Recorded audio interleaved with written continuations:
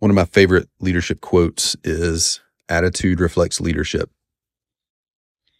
And bonus points if you know where it comes from. It comes from the movie Friday Night Lights. I don't even remember the scene where it was said. Now, I'm sure it was a good scene because that movie was good. And the show was really good, by the way. I'd put it as a top 25 show ever, Friday Night Lights. This came from the movie Friday Night Lights, which I believe came first. Denzel Washington. Anyhow, attitude reflects leadership. Man, this is like one of those things that is really easy to see in other people and really easy for me to miss in myself.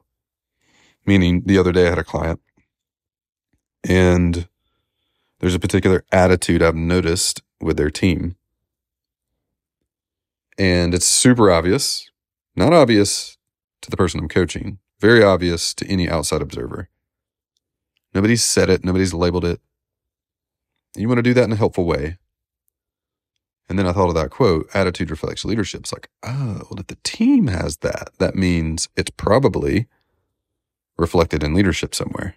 So what are the leaders that have that particular thing going on? And that's where the root that needs to be dug out lies, not in the team members, but in the leader. And then that was just deeply true of that situation. TBD on if the person does anything about it, all that stuff. That'll be up to them ultimately. At the end of the day, we advise, they decide. But that's just true.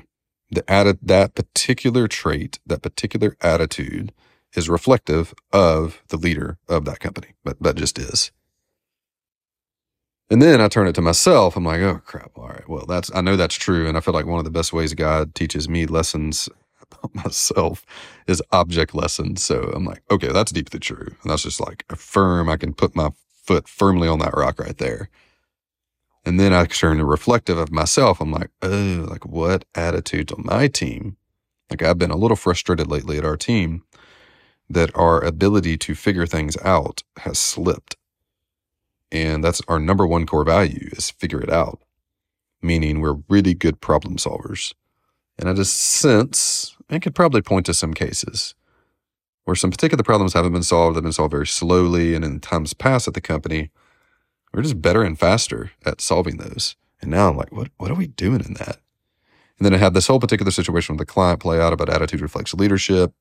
And then I look back on myself. I'm like, oh, if the team has this, like, I don't know what the opposite of figured out is. Maybe an opposite to some degree is a bit of victim mentality of like that happened to me versus like, oh, that's a thing that exists. Let's go fix it. That's figured out. Victim is like, oh, dang, that sucks. Yeah, that's a bummer, man. I can't do my job because of that.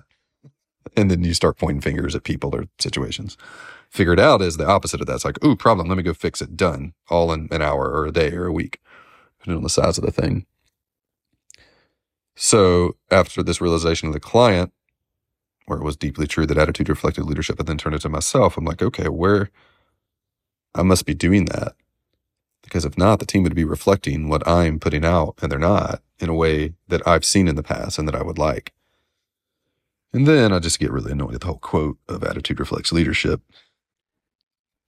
But need to spend more time with it. I don't have the conclusion yet because I want to reflect there and observe and see where am I not exhibiting that trait that the team is then, as a result, not reflecting that back to me.